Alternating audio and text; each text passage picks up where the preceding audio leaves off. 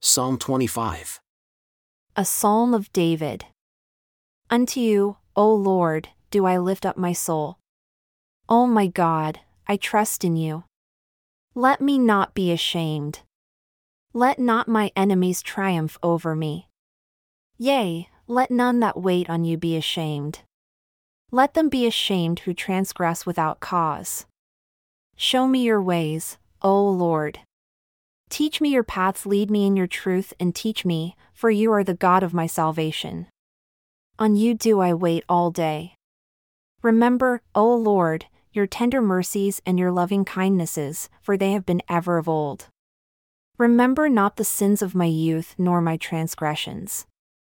According to your mercy remember me, for your goodness' sake, O Lord. Good and upright is the Lord, therefore will he teach sinners in the way. The meek will he guide in judgment, and the meek will he teach his way. All the paths of the Lord are mercy and truth unto such as keep his covenant and his testimonies. For your name's sake, O Lord, pardon my iniquity, for it is great.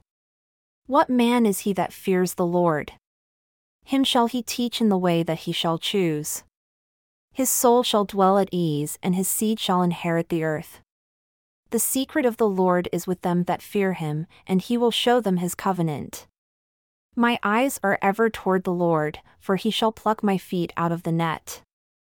Turn unto me and have mercy upon me, for I am desolate and afflicted. The troubles of my heart are enlarged.